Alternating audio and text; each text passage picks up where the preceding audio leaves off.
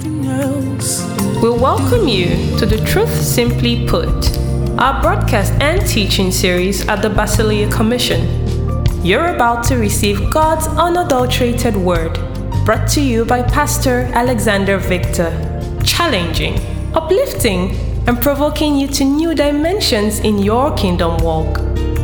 And now, today's message. 2 Corinthians 5:21, for he, God, made him, Christ, who knew no sin, to be sin for us. He did not sin. He became sin for us, so that we might become the righteousness of God in Christ. Now look at that word, be. It's the same word, become. All right? The same root word. He made him who knew no sin to become sin. Are we together? Did Jesus, stay with me carefully, I'm already teaching. Did Jesus sin to become sin? Answer me. Did Jesus sin to become sin? Now see that line. To become sin for us that we might become the righteousness. Did we do righteous to become righteous? Can our righteousness be measured by our acts of righteousness? No. Just as God looked upon Jesus and God saw the entire sin of the entire world, past, present, future, on a man who never sinned. You see why it sounds like foolishness? A man who never sinned, nor was any guile, King James says, found in him. A man who never set his foot wrong. A man who never transgressed. Ever. For he made him who knew no sin to become sin. So God looks upon Jesus, somebody who was absolutely perfect even by human moral standards, and sees such sin on him, and that because he's of fairer eyes than to behold iniquity, he turns his face away from him. And the Jesus who will make such a boast as in John 11 at the tomb of Lazarus, Father, I thank you because you hear me always. The same Jesus cries out, Eloi, Eloi, lama sabachthani, my Father, why have you forsaken me? But I thought you said that Jesus, God hears you always. So all of a sudden, God couldn't bring himself to bear upon Jesus because of the entire sin of the entire world for the entire time.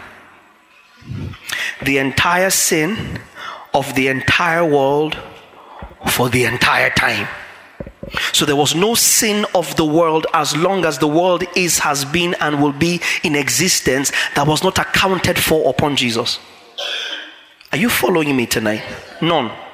The sin upon him was absolute, leaving nothing out. That's why I said to you yesterday, Mark.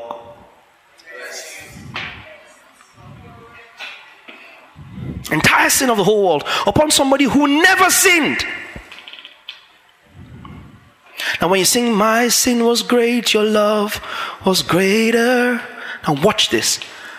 The sin of the entire world upon a prototype, the second Adam, 1 Corinthians 15.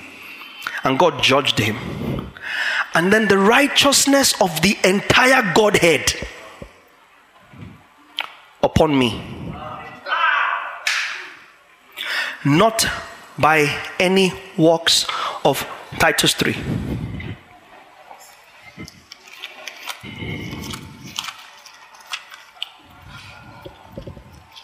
I think it is Titus 3.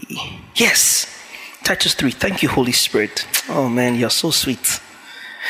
Titus 3 verse 4. But when the kindness and the love of God, our Savior, appeared towards man, walk with me, Mario, don't slow me down, not by works of righteousness which we have.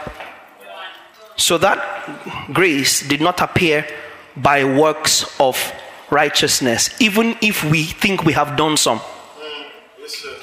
In other words, there are things that could be classified by whatever standard to be acts or works of righteousness, but they are not what informed the grace of God. And the grace of God there in question is Jesus the Christ.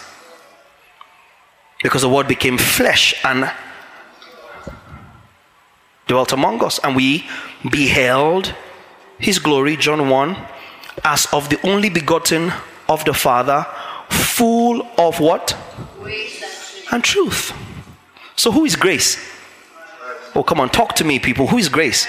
Christ. So when it says the grace of God has appeared to all men, who is being talked about there?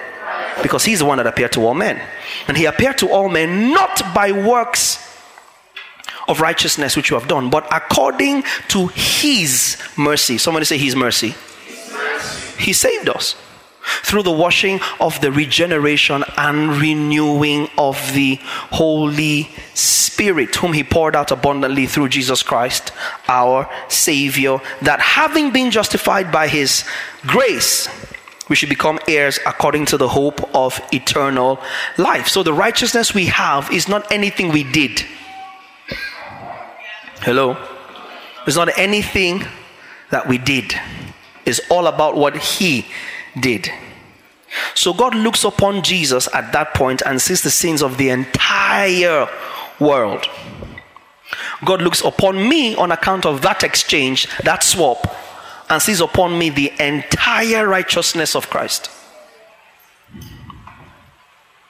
So God cannot take his eyes off me, just as he could not put his eyes on Jesus. Somebody say he swapped it.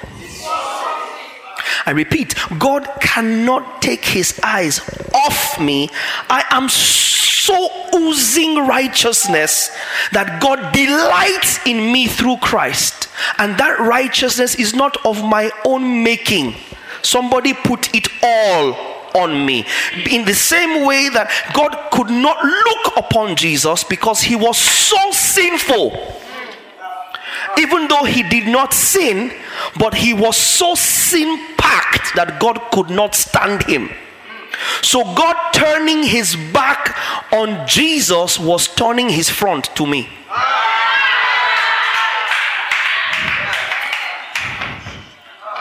Say he swapped it.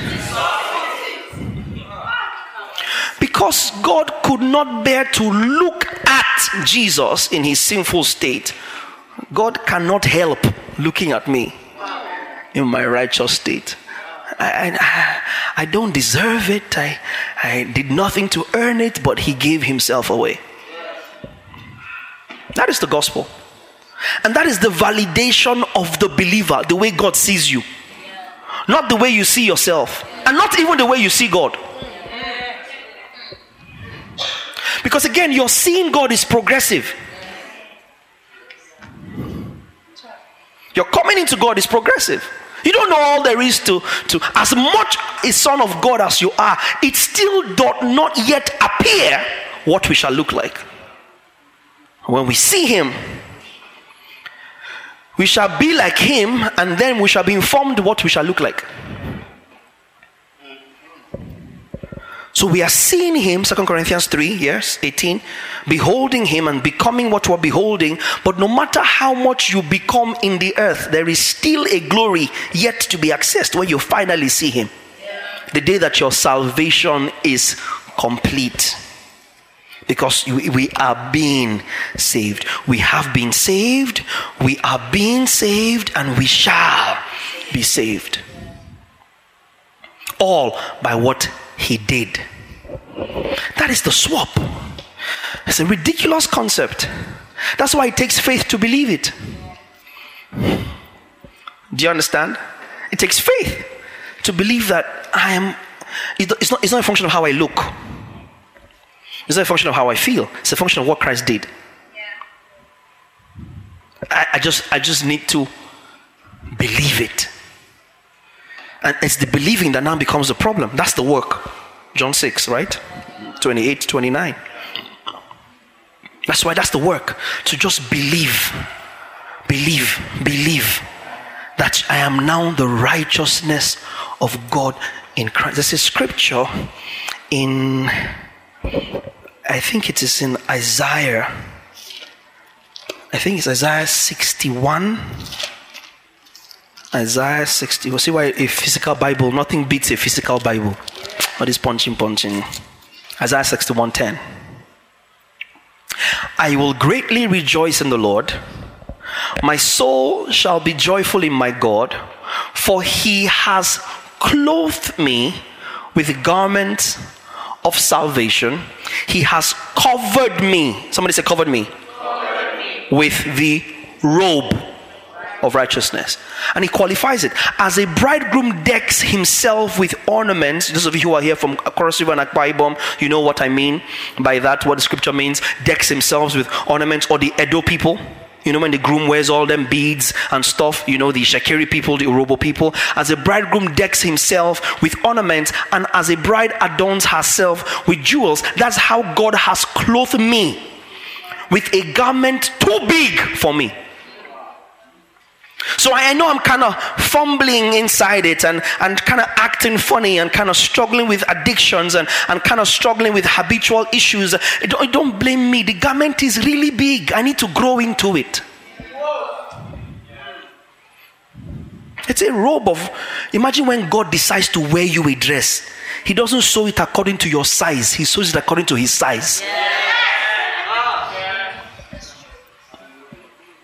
He doesn't take your measurement to sew the garment for you. He takes, because as you are, as he is, so are you. So he will not sew a dress for you according to your size. He will sew it for you according to his size.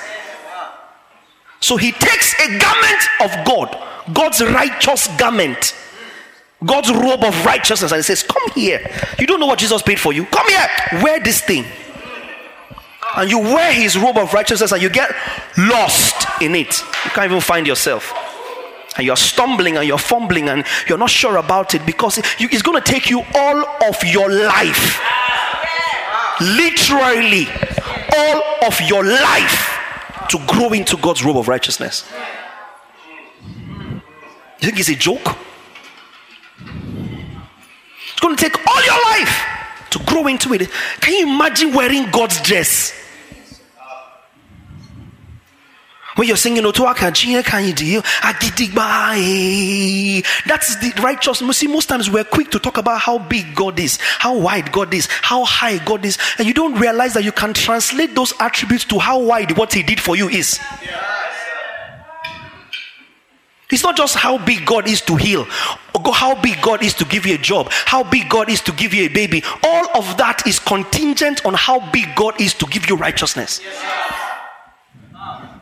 That's why one of the most strongest prayer you can pray is, listen, Satan, I am the righteousness of God in Christ. You don't need to bind no demon. You don't need to cast no sickness. You don't need to argue with any foul spirit, any wrong report. You just need to submit to them and yourself. I am the righteousness of God in Christ. What the devil hears is, you can't mess with me. Because the devil understands what righteousness is. And you're wearing God's dress. He didn't send a pastor to clothe you. Please put back that scripture on the screen. He didn't send a bishop to teach you how to be righteous. This is a good place for that screenshot to come in. Is she here? She's here.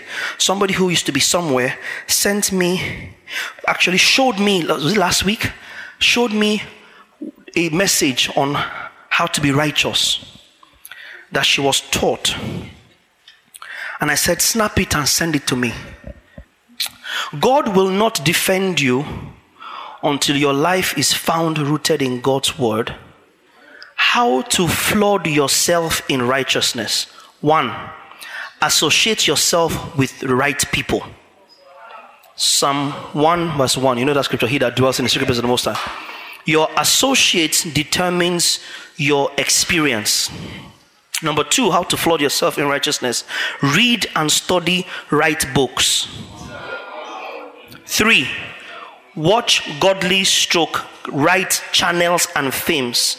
Now you are laughing, but you were there. You're laughing. You have heard this message. And you accepted it as the word of God. That's why you can call the gospel of the cross foolishness. Because this one makes more logical sense. Makes you feel like you are doing something to try and attain. You are cutting your cloth according to your size, one day at a time. Watch the right channels and themes. 4, behave and talk rightly. 5, flood your life with the tangible manifestation of God's presence. There are things you obtain only because of your level of spirituality. Number 8, sing and listen to anointed songs.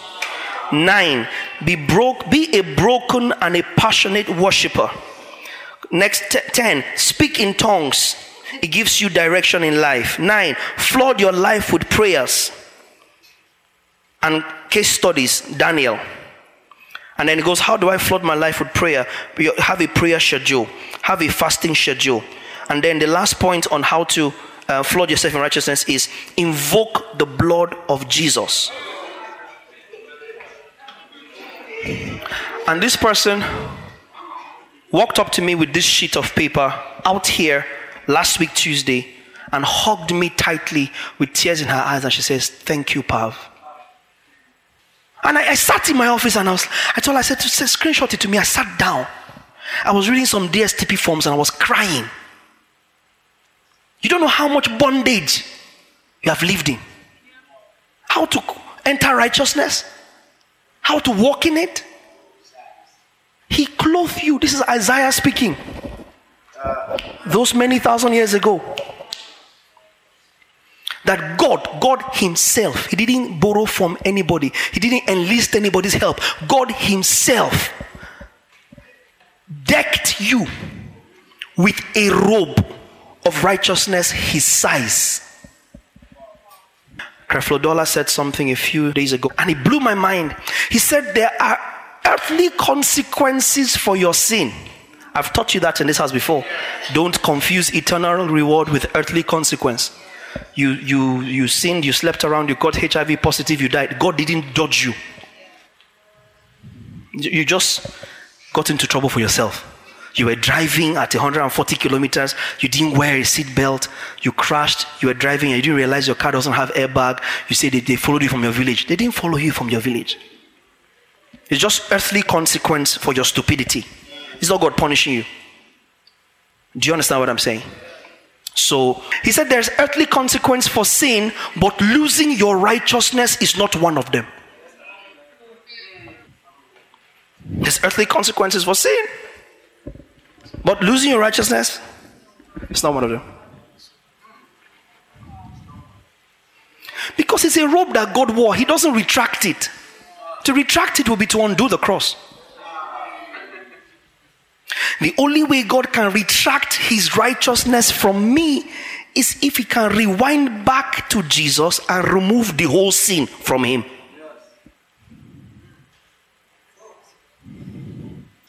He cannot continue to be referred to as the sacrifice that took away the sins of the world, and God removes the righteousness that is that reward from me.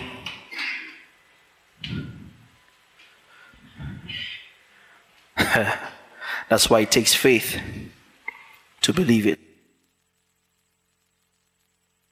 Romans chapter 3 and verse 21. Romans 3:21. But now the righteousness of God, look at that next line. The righteousness of God apart from the law has been revealed. Stay there and switch to the NLT. Start the verse again from the top. But now God has shown us a way. Look at this. To be made right with him. Read out loud. Without Go back now. It doesn't say without the requirement. It says without keeping.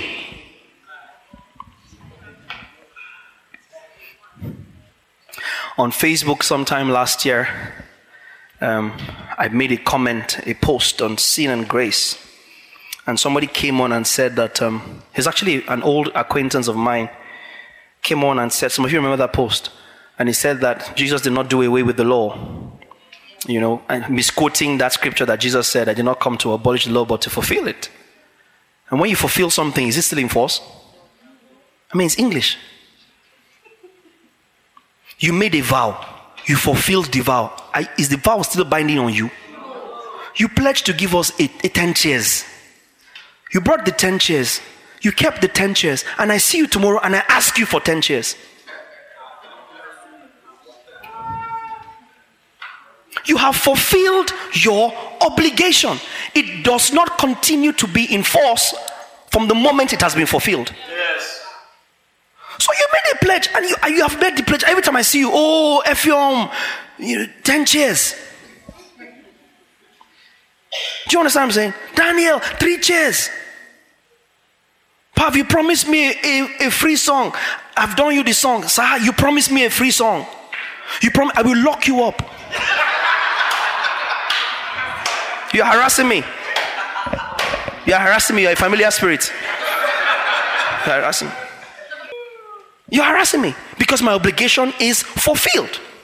And Jesus came not to abolish the law as per God requires something and then man cannot perform it. So Jesus comes and scatters it and throws it away. That's the context of he did not come to abolish. Other translations say he did not come to set aside the law. So he didn't come to act as though God had no requirement to be met. He came fully cognizant of the requirement and therefore fulfilled its obligation. And that's why Hebrews can confidently say that it has now faded away because he has fulfilled the law. He has paid what was required by the law because you could not pay it. At the point where you successfully kept all 623 laws, oh yes, most of you only think there's 10 commandments. No, 613 followed those 10. So there's 623. Which right now, everybody in this room right now is breaking. Everybody. You shall not wear 2 different fabrics upon yourself. I am the Lord. Check yourself right now. Some of you are wearing like up to 6 different polyester, cotton, kente, silk, leather. You have. Can you imagine how many times you have broken the law? So you want to keep the law? Be my guest. Now, not only could you not keep the law, at the point that you successfully kept it all, guess what your score is? 0. Because the law was not designed as a highway to righteousness. The law was not designed as a highway to righteousness. The law was designed as a magnifier for sin. Yes, sir.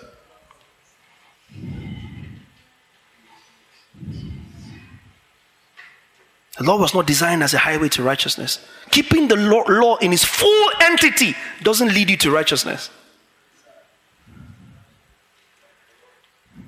Because we know that by the works of the law, no man can be justified.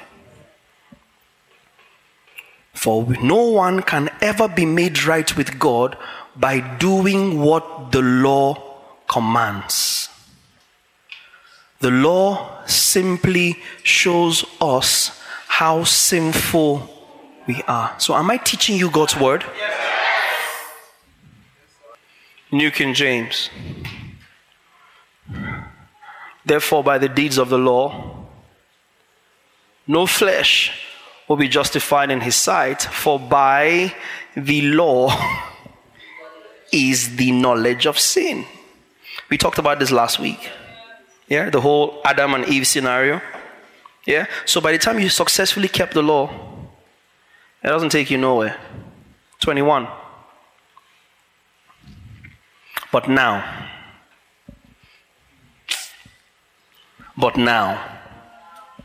the righteousness of God apart from the law is revealed. NLT. We are made right with God by placing our faith in New King James. You see why teaching is different from preaching? Even the righteousness of God. Go back to verse 21. Let's pick up the statement where it starts in verse 21. But now the righteousness of God has, apart from the law, is revealed, being witnessed by the law and the prophet. In other words, as the message puts it, what has been revealed is a fulfillment of what the law and the prophets prophesied. Do you understand? That righteousness is the righteousness of God through in Jesus Christ. To all and on all who believe. And it goes on, there's no difference, there's no Jew, there's no Greek, we are all one. But the point is, that righteousness is accessed through faith. And what is faith? Believing. Because by natural terms, it's too lofty for you to attain. By natural terms, you cannot just get up and say, you know what, I'm righteous. Do you understand? You have to believe it. You have to believe it. And once you believe it, here's what starts to happen. The enemy steps up his attack on you, because at the point that you believe, the only thing the enemy has on you at the point that you believe you're the righteousness of God in Christ is to guilt trip you, to make you doubt that you are as righteous as the word has said you are. Now, I don't know about you, but for me, the scariest people on earth are the people that will see what God's word says and will say, I know that's what it says, but me personally, I run as fast as I don't deal with such people. I don't. They are deadly people.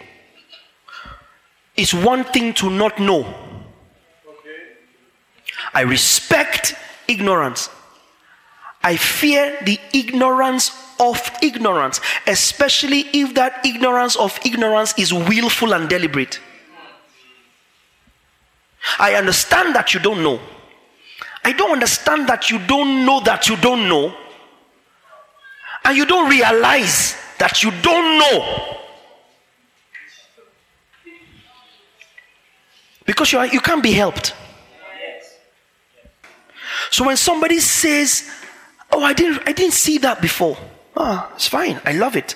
The eyes of your understanding have just been enlightened. That's what Paul prayed, Ephesians 1. I love it.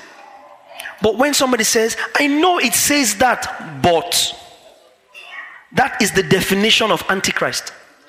Antichrist means instead of. Doesn't always mean against. I've taught you that. The word anti in Greek doesn't only mean against Christ. It means anything that takes the stead of Christ.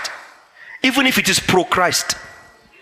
Do you understand what I just said? Even if it is being done in the name of Christ. If it takes a place that belongs exclusively to him, it is Antichrist. And anybody that will say, I know you are the righteousness of God, but I just excuse myself. I'd rather continue to look foolish and bask in the righteousness of God than trying to engage you in your willful ignorance. And how the devil will try and manipulate you once you realize and believe you are the righteousness of God in Christ is to make you doubt what you are. And he started that trick with Jesus. If he's not afraid to have practiced it on Jesus, he's not afraid to practice it on you. So get ready for it. Because he walks up to Jesus and he says to Jesus, if you are the Son of God. Please think about it for a second. He knew, Satan knew that Jesus was the Son of God. That's why he came to test him.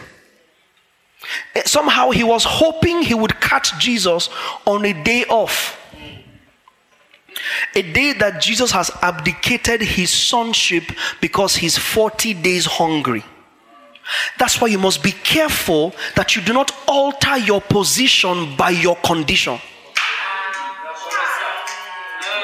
You must be careful to not alter alter your placement in God by your circumstance in life. Even when the going is bad, you are still the righteousness of God in Christ. Even when you messed up yesterday, some of you messed up today, you are still the righteousness of God in Christ. Pastor, are you encouraging iniquity? You that sin, do you not know that you sin? You know. You don't need me to tell you. If you have the Spirit of God in you, you don't need a pastor to tell you got it wrong. You don't need a pastor. But the moment you are sick, you go, man, this is my sickness. No. Your position should influence your condition. Not your condition informing your position. So because you're going through something, you take a day off. Somebody said to me the other day, I was low. I don't know if he's here. I was low emotionally and financially. That's why I stayed away. The devil will kill you. He will kill you. You will go to heaven and be waiting for us. You're not eternally lost. Do you understand what I just said? So if you kill yourself now, you just cut short your earthly existence. You went to wait for us. We'll meet up with you, and by the time we are sharing notes with God and getting reward for works, you have nothing to show because you died too early, stupidly. You didn't go to hell. Are you following me? You just wasted your sonship on the earth, because this sonship is of no benefit in the kingdom that is to come. By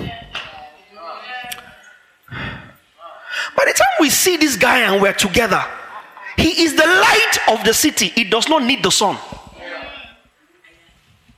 What sonship are you doing? By the time we see him, we are no longer sons.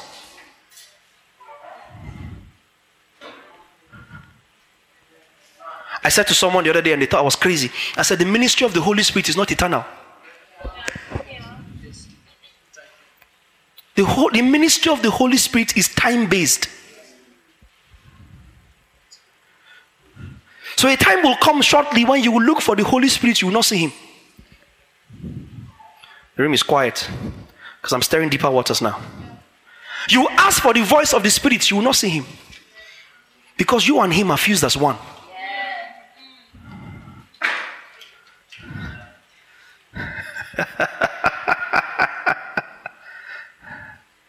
So this sonship is only of earthly relevance. If you kill yourself, you just cut short your earthly relevance. You wait for us. He goes, I'm down. The devil cannot get to you until he can successfully isolate you. So when you're down, it's not when you stay at home. It's when you run to family. Trek to family if you need to trek. Don't forsake that assembly. Come and be strengthened. Because it's just a condition. It does not or should not affect your position. Your position is I'm sat with Christ in heavenly places. Your position is I am, not I was. What I used to be, I am, is constant. Hey, think about it. When Moses asked him in Exodus 3, when they go back and they say, who sent me? Who shall I say to them? God told them, tell him I am. I am signifies constancy. Yeah. Yes, I am. Yes, sir. I am. Whatever it is that I am is qualifying, it is. So when I say I am the righteousness of God in Christ, it is constant. It cannot change. You know why? Because it's not my righteousness. 1 Corinthians 1:30. 1 Corinthians 1:30. It's not my righteousness. It's not mine. It's his. Remember, is a robe. Isaiah 61:10. But of him you are in Christ Jesus, who became. So 2 Corinthians 5 says he became sin. 1 Corinthians is now saying he also became for you righteousness. He became for you sin, so God can punish him on your behalf. He then became for you righteousness, so God can bless you on his behalf. It's not you. He became your sin. He became your righteousness. He didn't become your sin and leave you to walk into righteousness. The righteousness you needed by which heaven will reckon with you, Jesus generated it and then imputed it to you. So it's all on him. It's all on him. It's all on him. So he comes to Jesus and he says, if you are who you claim to be, turn the stones to bread. If you are who you claim to be, jump from this pinnacle. If you are who you claim to be, you worship me. All of Satan's temptations of Jesus were solely based on identity, not circumstance. If Satan could get Jesus to successfully doubt his identity, he could get Jesus to compromise. So he wasn't trying to get Jesus to compromise. He was trying to get Jesus to doubt who he was. So that, listen to this carefully, and I hope that it's not above your pay grade. I hope you'll catch what I'm about to say right now. Even if Jesus had responded to Satan to prove he was the Son of God, he would have failed the test. Because some of you would have gone, what's the big deal? I am the Son of God. You know what? Stones, bread. The moment Jesus did that, he loses his position. Because he has performed to the pandering of someone who questioned his identity.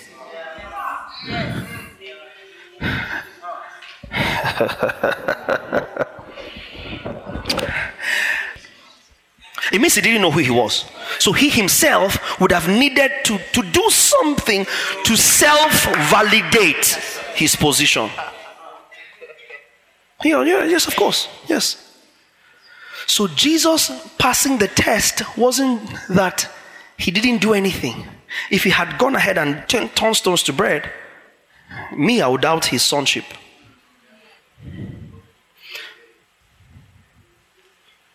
And the devil tried and realized, man, this dude is who he is. And he knows who he is. I was hoping that after 40 days, he would doubt who he is because he hasn't had anything to eat, because his bills have not been paid, because they walked him out of the exam hall and his classmates looked at him and said, look at you with all your Jesus, you have not paid your fees.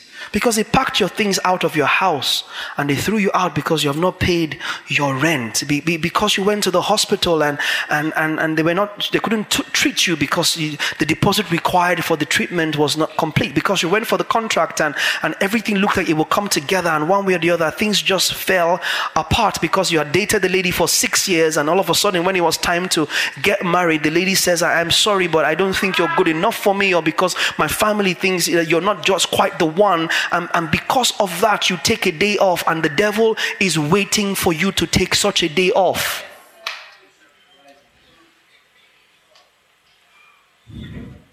The devil is here right now. Don't let religious people deceive you that when you pray and bind him, he's far away.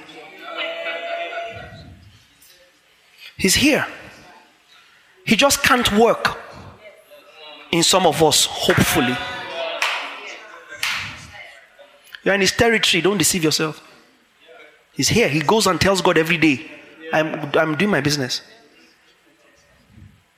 Satan, this place is too hot for you. No. He's comfortable.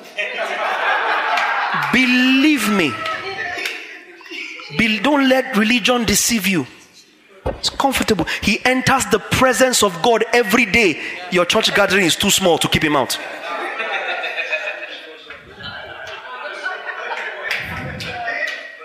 He goes before God every day. You feel like you're in one small church program, because you have prayer warriors that started the service. Father, we bind every satanic power. We cast you out into the bottomless pit. How come he came back for the next service? Okay.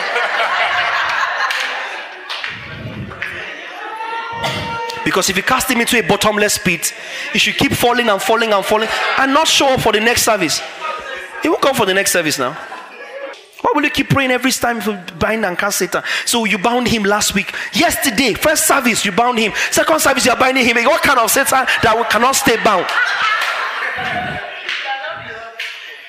No, you don't see anywhere in your Bible where you are giving power to bind Satan. What? Not one.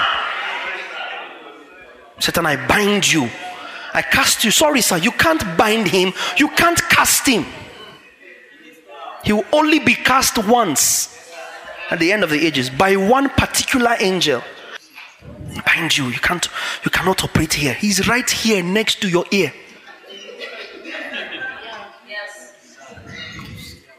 That's why a lot of you finish and leave and it does not translate to Zoe. Because a voice was speaking, but another voice was speaking. Who did you hear? He's never far. Ever. He's just not inside you. But he's never far.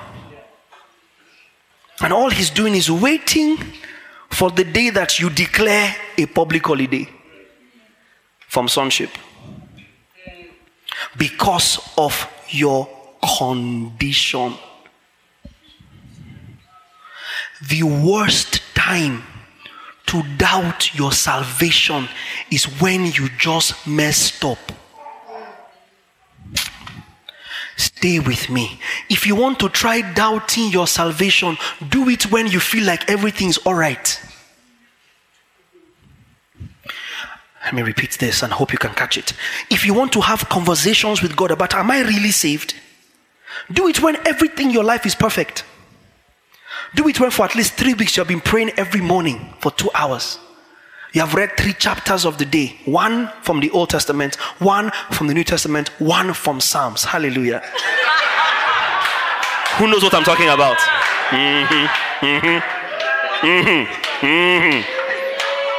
When you have told 10 random people every week, you know what? Jesus loves you.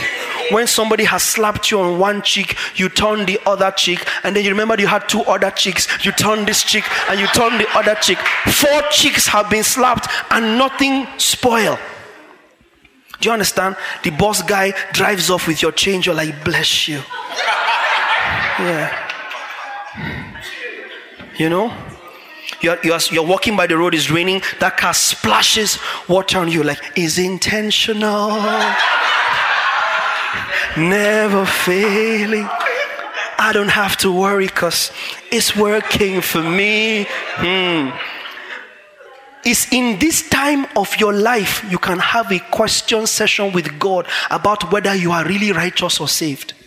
Do you understand? Don't try to doubt your salvation when you just messed up. Because the devil is hanging around to capitalize on your mess up to convince you are not as righteous as you say you are. When you fall, it's not when you should say, Lord, I realize I'm a sinner. When you fall, it's not when you should say, Lord, I know I do not deserve your grace. When you sin, it's not when you say, Father God, I know I am not worthy to approach your presence. Because as you're doing that, you are arming the devil with ammunition to strip you, if he can, of your position in God. When you fall and you've messed up and you found yourself caught in masturbation, open your mouth and say, Father, I know this is not who I am. Father, I know that in the midst of my mess, I am the righteousness of God in Christ. Father, I know that even as I'm struggling with tobacco and drugs, even if I'm struggling with drug abuse and sexual immorality, I know that I have right standing with you. And so this cannot continue to define who I am. And the measure to which I believe who I am, the measure to which I confess who I am, in spite of my contrary actions, are the measure to which I grow into the fullness of who I am. That's the message they never preached to you. Yes, sir. Because all the devil is doing is looking around. That's all he's doing. He's very patient. I've told you before, the devil is my mentor in perseverance. I'm not joking. I am serious. I didn't learn perseverance from anybody. I learned perseverance from the devil. The idiot knows that he has lost. Every day he wakes up, he never stops trying. Every day he knows how he's going to end up. He knows the word of God. He knows he'll be bound for 1,000 years. He knows he will be judged and cast into the lake of fire. He knows that the lake of fire will pass away. He knows that he has suffered colossal defeats that he can never be redeemed from. Yet, every day, he comes and tries you that he knows has the victory. And it's you that has the victory that will start to doubt. Do I have it? Do I not have it?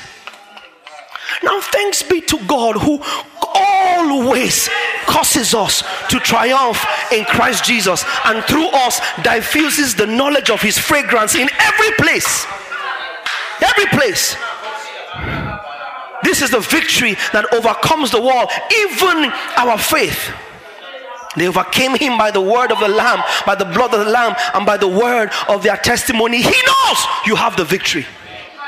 You know you have the victory, and the moment a condition comes and the weather changes, you start to doubt your position. And all he's doing is waiting for such a day, because that's the only time he can exercise power. That's all he has, the power of guilt. That's why Lucifer means accuser. The word Lucifer means accuser. That's his full-time job description. He's an accuser of the brethren. So all he's doing is hoping that you sleep up. And once you sleep up, you can convince yourself God suddenly became mad at you because you slept up. We have parents here. We have teenagers here. And teenagers, it takes a different type of grace of God to raise you in this dispensation. Not just a special grace of God, a different breed of special grace to raise you. And so far, you are still in some of you, at least, are still in your parents' house. You bring back some stupid result. They still send you to the next term. Because somehow your father is hoping that as he continues to expose you to the illumination of school, one day you'll get up and realize you're not a dullard. You might not be in primary 1, you might not be in primary 2, you might struggle through JS1, you might struggle through SS1 because you're not sure if you should do science, social science, or art, but somehow he's hoping that by next term you will get better. Even if he doesn't tell you, the reason why he keeps putting money in it is because he's hoping that you will get better. He's hoping to convince himself you are not what their teacher has said you are. He will even go and argue with your teacher and say, my child is not dull, oh. I don't know why he came up with this kind of result, but when he grew up, he was not like this. He was brilliant. He exhibited signs of an inclination towards academics. So please bear with him, and then he will hire somebody to give you extra lessons. He will link you up to somebody who's in a higher class or two, or a copper somewhere to try and brush you up, because he doesn't give up hope on you. If you who are evil know how to give good gifts to your children, how much more your heavenly Father? Why would he abdicate on you when the DNA you are carrying is his?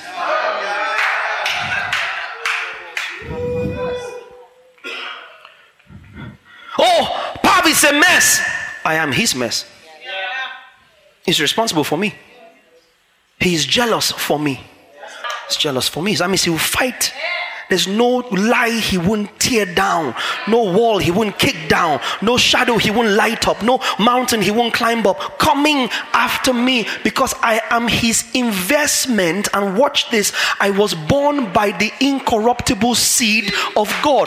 1 Peter chapter 1. And he promised that no word, watch this carefully, of the Lord returns to him void, but must accomplish that for which he sent it. If I am a product of the word,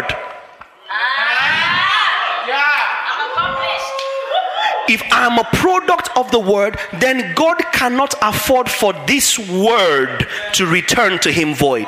This word must accomplish that for which he sent it.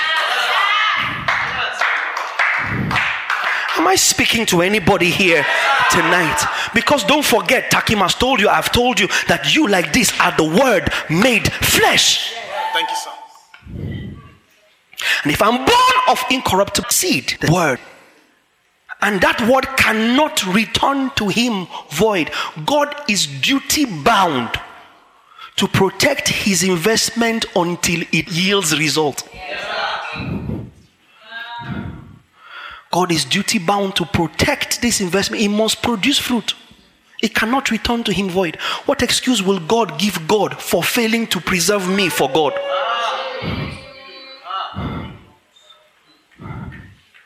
And all the devil is waiting for is to guilt trip you.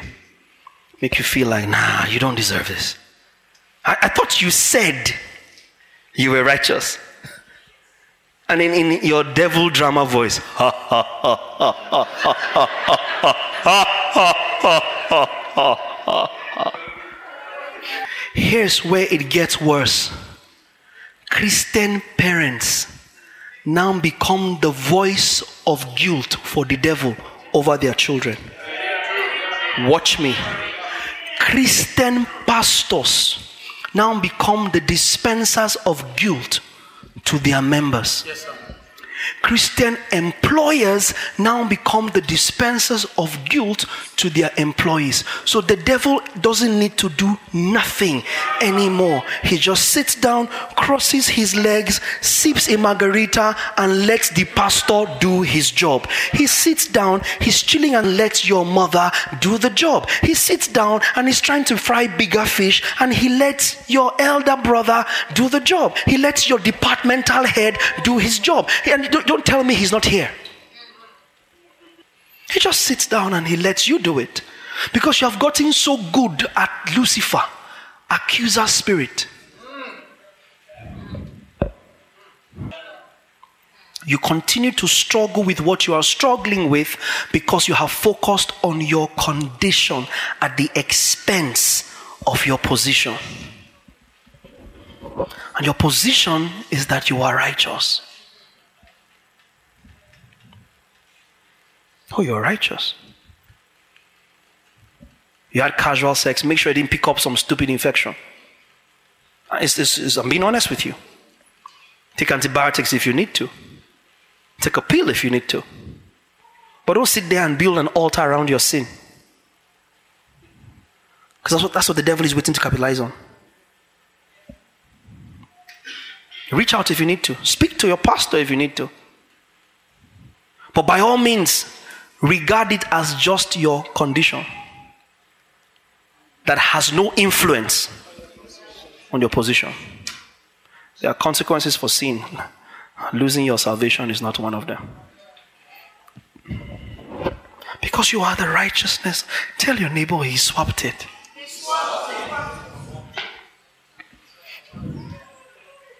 That's the only weapon the devil can deploy. Guilt.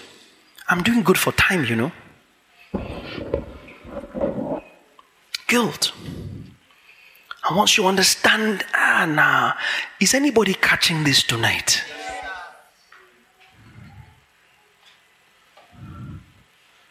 Don't take a day off.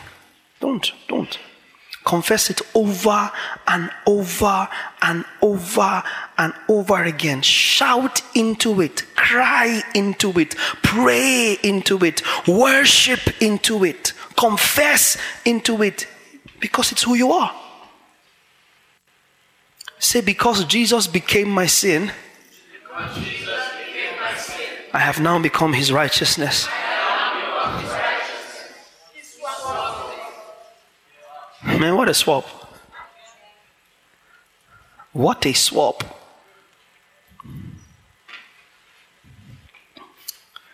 It's just a lot on my heart. There's a lot on my heart. I'm trying to find where to land with this. You know, we're still on that third exchange, right? His righteousness for my sin. Somebody comes to you and somebody is sick, and as a pastor, as a spiritual brother, you tell them, you are not sick, you are strong. Let the weak say, I am strong. Don't say you are sick. Say you are healed. Because saying you are sick is not faith. Talk to me now. Somebody comes to you and say, Pastor, I sinned. Why don't you tell him, hey, you are not a sinner. exercise faith. Why is it different in terms of sin and righteousness? So I just lost my job. Don't say that. All things are yours. All things work together for good. Sir, Pastor, I just messed up. Hey, you are not your mess up. Yes, sir. If you cannot enforce the truth of God in terms of righteousness and sin, you have no right to enforce it in terms of sickness and health. Health comes to you on the basis of the righteousness of God that you are. Breakthrough comes to you on the basis of the righteousness of God, because God will not ever deal with man. God will only ever deal with God. Yeah. That's why without faith, it is impossible to please God. Faith is a God deposit in you that guarantees that God can do business with you. Do you understand what I just said? It's the God deposit. That's why this faith by which you are saved is a gift of God. So God deposits an attribute of himself in you. So when God is looking to be pleased of you, guess what he needs to see? Faith. Faith is not you. Faith is God in you. God does not transact with mortals.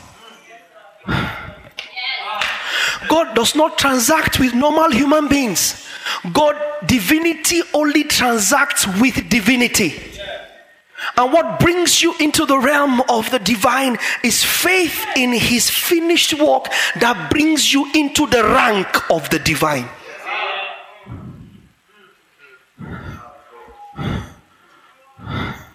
That brings you into the rank and file of the divine. So when God will heal you, he will heal you according to his righteousness. Are you listening to me? If God will give you a job, he will give you a job according to his righteousness. If God will give you admission, he will give you admission according to his righteousness. So the most important thing, look at this, what he told them in Matthew 6. Seek ye first his kingdom and its righteousness, and on the basis of that, all these things. So what is the thing that is the focus? Your righteousness. So if you cannot enforce your righteousness when you messed up, you cannot enforce healing when you are sick.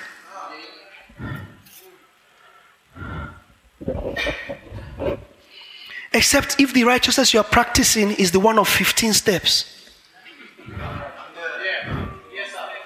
Which is all most of you know as righteousness. Works. So when you finish ticking the list, you then feel, I think I have righteous now. I've not watched any movie in the last. I've downloaded Avengers Endgame. If I don't watch it tonight, I will watch it tomorrow. Do you understand? He ain't got nothing on my righteousness at all. I am going to watch it, if not tonight, after preaching to you tomorrow morning. So judging by movies, I am the most unrighteous person you can ever find. There's a new movie by Samuel L. Jackson called Glass. Samuel L. Jackson and Bruce Willis. I am going to watch it. So sit down, believing a boring life and ticking how many movies you have not watched. I can't remember when last I watched secular TV. But you can remember when last you slept on a secular bed?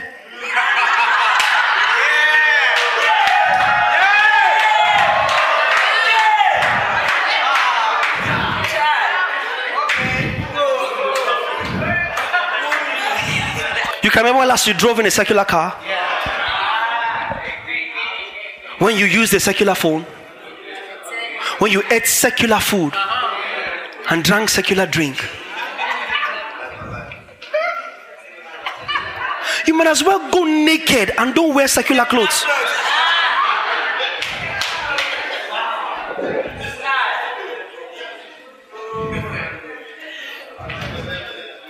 It's not of works, of righteousness which we have done. if I'm watching a movie and the swearing gets too much, I just switch it off because it just trips me off, not because it affected my righteousness. Do you understand? Yeah. If you are cussing too much or using the F word too much, it just, for me, it just becomes distracting. Do you understand? I love Ice Cube. I think he's a brilliant black American actor, but he swears 10 times a second, and sometimes I just can't watch except the PG movies that he does. Are we there yet? You know, stuff like that. I love stuff like that. But you know, other movies, and sometimes I'm just switching off. Not because if I listen to you use the word 20 times, I'm going to hell. No, that's not how he's measuring my righteousness. It's a robe I'm wearing. Yeah. Nothing takes it off. Nothing takes it off. But that's when you start to doubt. If the trumpets sound now as I'm watching this movie. Father, you know, before the trumpet sounded, I was watching Captain America. Is there a 3D screen I can continue? Because all things are open and naked before you, Father. So you were watching this film with me. Since we could not postpone the sound of the trumpet. No, I am past the point where I'm going to doubt what he did because of what I do or don't do. Tell your neighbor, rest.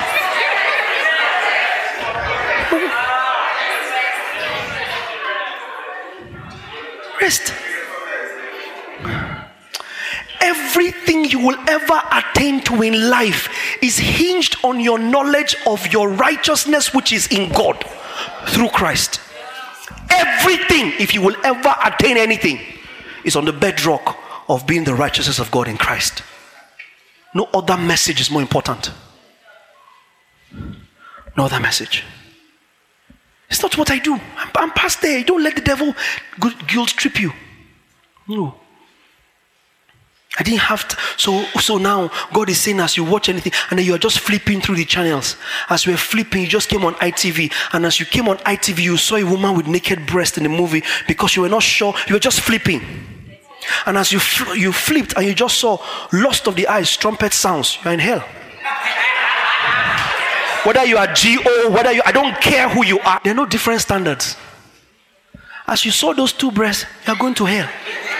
Whether you saw them voluntarily or involuntarily, God, there has been a sin. But you will not stand and say, God, but you know, I was not trying to see. I was just flipping the channels to see what it was. I didn't have the time to even react by saying, forgive me my sins in the name of the Father, the Son, and the Holy Spirit. The trumpet sounds, and then right there, as in the split second of you seeing what you should have seen and trumpet sounding, in that split second, God has deleted your name from the book of life. No. Wrote it in the book of death. Trumpet sound, you missed it. Left behind.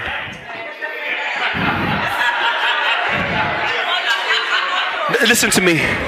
Nothing sells like fear.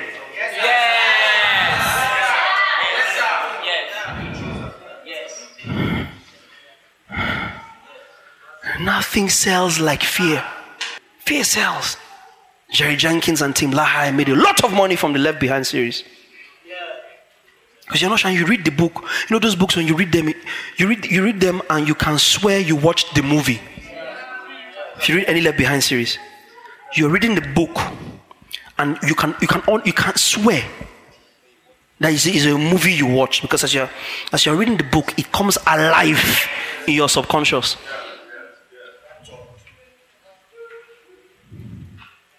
And then God just quickly, because he has such a serious multiple polar disorder, that all he does is just stand with a big pen, an eraser. As you are doing this,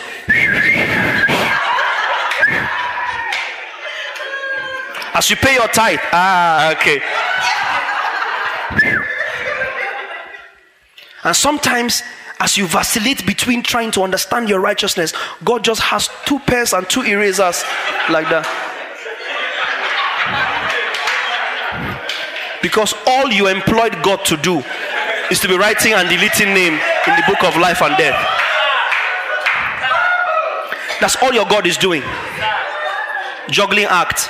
Now he's doing this for you, and he's doing this for 6 billion other people. Then he lies when he says he's at rest.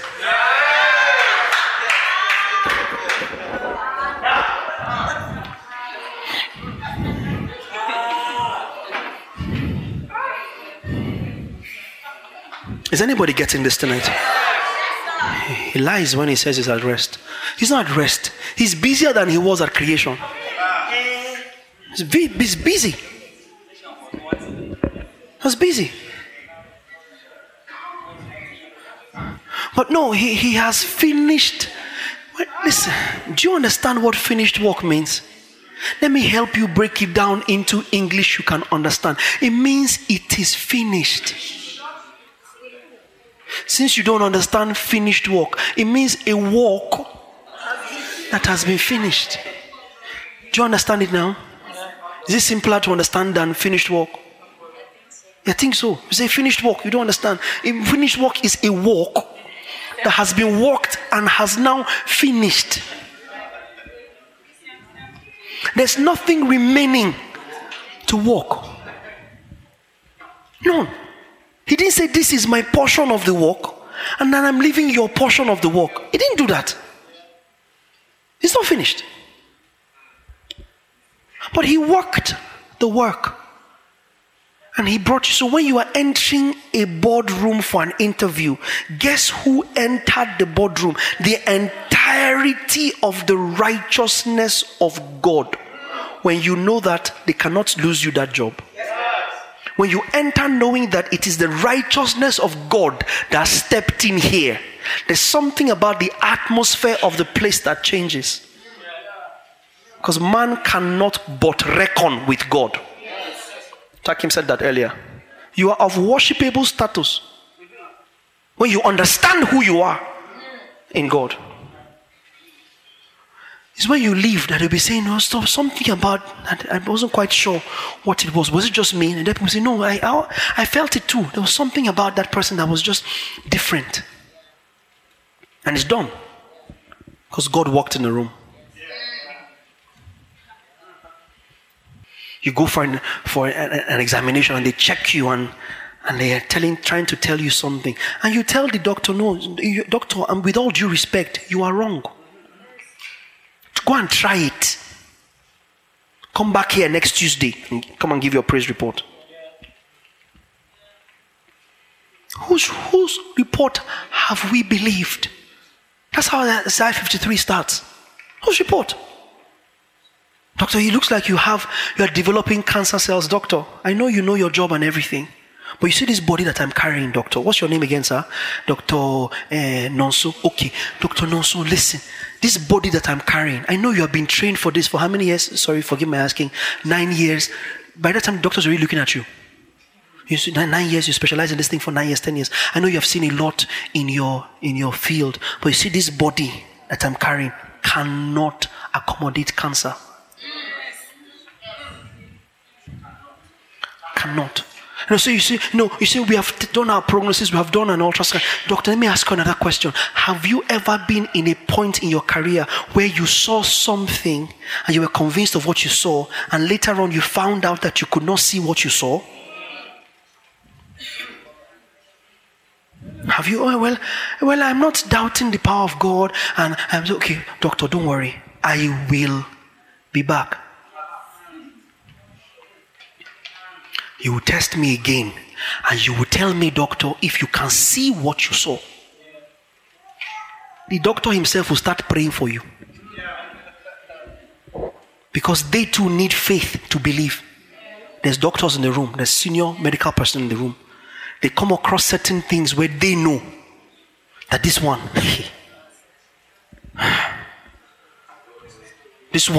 needs God. And then when it happens, they are quick to tell you, this one was a miracle. So you tell the doctor, you know, this body. I'm not arguing what you saw. Because I'm very sure you're pretty well trained in your field of specialty, and I respect that. But this body cannot accommodate what you saw. So be ready to see again. Is it okay if I take your number so when I come, I'm making sure I'm dealing with you in particular? I'm telling you what I've done. So I'm not teaching you old wives' fables. Oh, we have tested this thing, it works. It works. It works. It works. Everything is embedded in your knowledge of who and whose you are. Try it. Tell the doctor, no, I will come back. I'll come back. And you will see with your own eyes what God is able to do. Because righteousness cannot be sick.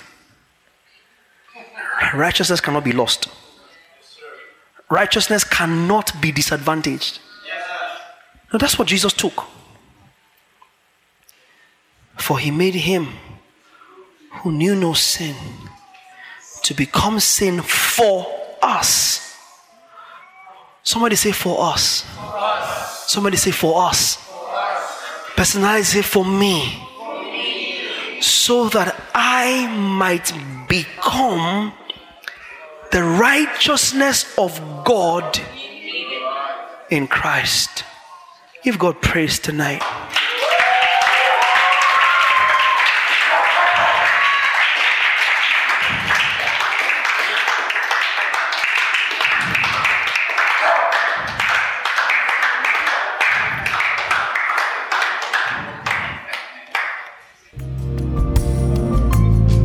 This concludes this message.